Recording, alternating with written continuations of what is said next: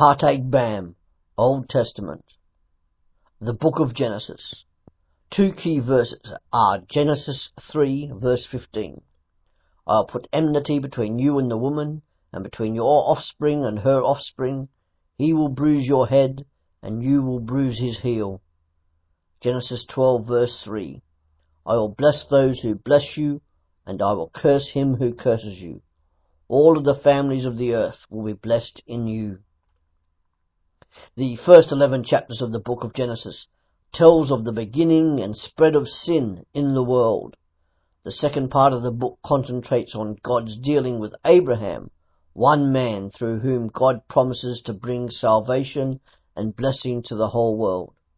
From Abraham to Isaac to Jacob to Joseph, God's promises begin to result in a great nation possessing the land given to them by God.